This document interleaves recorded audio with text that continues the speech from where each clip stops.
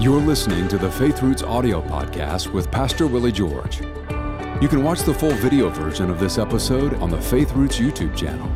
And be sure to subscribe so you don't miss an episode. Now, here's Pastor Willie George with today's message. Welcome to this edition of the Faith Roots podcast. We're talking about the fourth face of the love of God. So let's go to our text, and there's the reason. I'm doing this on purpose. I'm burning this into your mind. I want you to be very familiar with the basis of this belief and teaching, which is Ephesians 3, 17, 18, and 19. Actually, there's a whole prayer here, and this is only a small part of it. I would encourage you to read the whole prayer and memorize it. That Christ may dwell in your hearts by faith. That's one of the things we pray. That you, being rooted and grounded in love, may be able to comprehend with all saints what is the breadth, length, depth, and height, and to know the love of Christ, which passes knowledge, that you might be filled with all the fullness of God. Now, he prayed that we would know the height of God's love. Height is associated with the believing nature of God's love. Now, in reverse, unbelief, not believing, is one manifestation of the absence of love. Listen to Hebrews 3:12. Beware, brethren, lest there be in any of you an evil heart of unbelief. He doesn't say, lest there be in you a wonderful heart of unbelief. No, it's evil. When you don't believe, unbelief is not neutral, it is negative, it's evil. And he says, when you are in unbelief, you depart from the living God. So you cannot be close to God if you're full of unbelief. Faith, then, is a manifestation of love. Love people are faith people. Those who limit God cannot begin to express God's generosity. You can't be a generous person if you limit God, if you don't have faith. This is why many people fall into envy. And this works in a practical way. Listen, we have to get along with people. Interesting as we look at the dimensions here of the love of God, two of these are vertical. The depth of the love of God, that's God correcting me, and then God lifting me, that is the height of God's love, which is His faith. And then there are the other two, which are horizontal, that is the guarding of the love of God and the giving of the love of God. So those two dimensions have to do with our relationship with human beings. You're not guarding God when love guards. You're guarding things that people might do or things that maybe the devil tries to do. But the point that I want to make is that God gives you His love to lift you to a height so that you are now able, you don't even have the ability, if you don't get this, you are now able to carry out the instructions that He puts in front of you. Listen to this one. Romans 12:15, rejoice with those who rejoice and weep with those who weep. Now, I can tell you from experience that the first part of this verse is hard for most people to do. Most people have a difficult time rejoicing when other people are rejoicing. When I first moved to Tulsa back in 1978, I had hopes of not only being what I was hired to do was a children's minister and a youth minister. I had those two assignments. I also wanted to get to preach, and I wanted to be an associate pastor. That's really what I wanted to do. And the pastor wasn't decided yet as to whether or not it would be me in that role or another person in that role. And he had a Sunday night service. He was going to give one of the two of us. He let me preach, and then he let the other guy preach. Well, I got to tell you, hands down, the other guy was better than me. He was more equipped than me. I could see it. The anointing of God to minister in that capacity was on him in a way that surpassed what was on me. I wasn't ready. And my first reaction was a natural human reaction. It was to be jealous. And I was hurt, deeply hurt, because I thought, I didn't get to preach hardly ever in the church that I came from. I think I preached 6 times in 8 years. And so now I'm here in this place, and I'm not going to get to do it either. And I didn't. I preached 6 times in maybe 3 years here. So I didn't get that opportunity like I wanted. But you know what I did? I decided I was going to rejoice in another man's blessing, and I didn't want to. It wasn't something that I felt like doing. I chose to do it. I made myself do it. And I'm going to tell you what happened. I become very close with the man that I rejoiced over. And he became really more instructive to me than my senior pastor. I learned more from him because I honored him and I saw the calling of God on his life and the gifts of God in him. And he was a real blessing to me because I rejoiced in his blessing.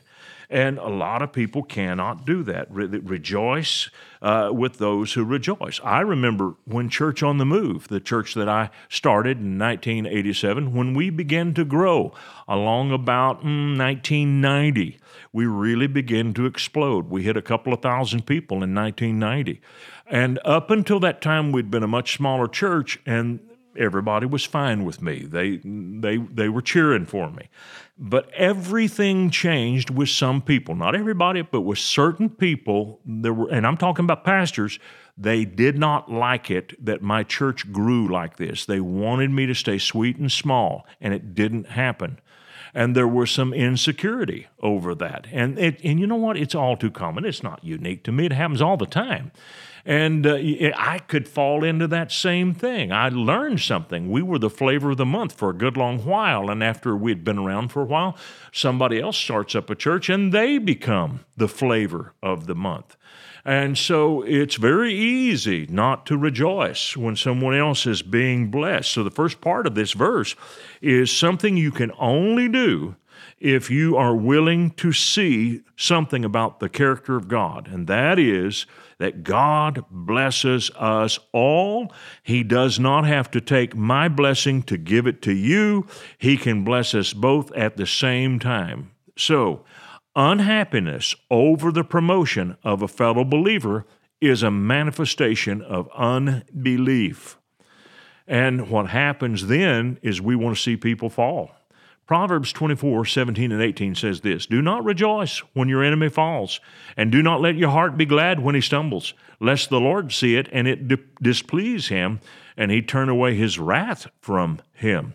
And so we don't want to see other people bite the dust, and sometimes it happens. Sometimes people who've attacked you wind up biting the dust. One thing you will have to guard yourself against is rejoicing over their falling. You can't do that. Coach yourself, on the other hand, to rejoice in the blessing of God on other people. 1 Corinthians 10:24, this is the NIV. "Nobody should seek his own good, but the good of others." In other words, you want to see other people blessed. Why is that?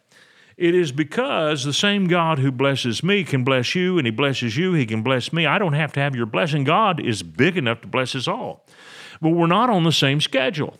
And sometimes your brother or sister in Christ, your coworker, someone near you gets a great promotion, something comes to them, they get a new car, a new home, something wonderful happens for them.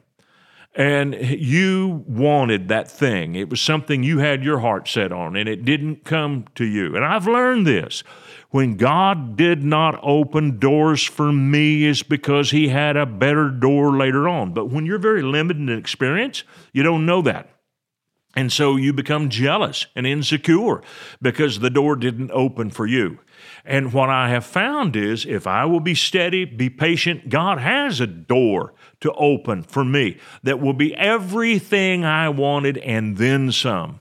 But I have to learn to wait for that door and not become full of anxiety and full of envy because it didn't happen on the same schedule as someone else's blessing.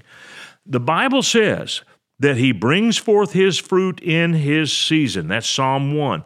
That means that we don't always have great breakthroughs in every season. We have seasons of breakthrough.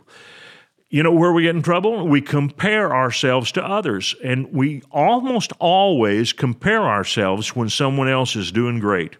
Teddy Roosevelt wrote this, "The comparison is the thief of joy." And, typically we don't compare ourselves when another person is really suffering. We don't say, well, let's take a look here. Ooh, boy, they're having it bad and I'm having it good. Thank God. We don't normally do that. We normally compare when someone else is experiencing something great. So don't fall into that. So you got to understand this. What's good for your brother and sister is good for you too. The blessing of the Lord, and it helps me to see this, is not a seesaw. In other words, a lot of people see the blessing of God like a seesaw, that when my end goes up, oh no, the end on my brother goes down. So therefore, when I see my brother's seesaw lifted up, that means mine is going down. That's not so. That's not how God works. God doesn't use that. He uses this to bless us. The blessing of the Lord makes a person rich, and He adds no sorrow with it. In other words, it's not just my sorrow. Nobody has to be sorrowful because I get blessed. God can bless us all at the same time.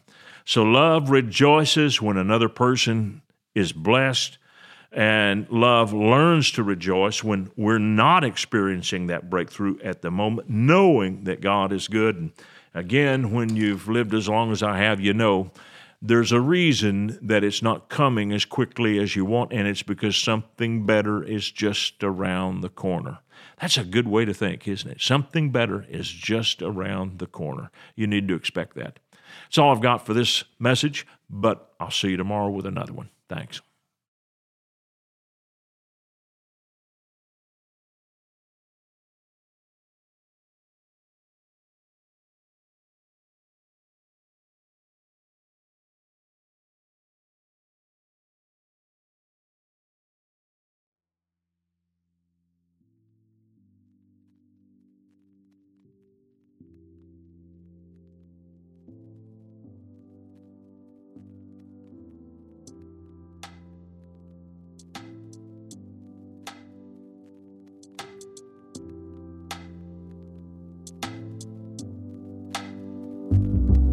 I want to thank you for watching our podcast today. And if you really liked it, would you please give us a little thumbs up by clicking on that sign down below? And then I would encourage you to subscribe to our channel so you don't miss any of our future podcasts, because they're all going to be good. And if you would like to support us financially, either with a one-time gift or recurring gift, you can do that by clicking on the link below or going to myfaithroots.com.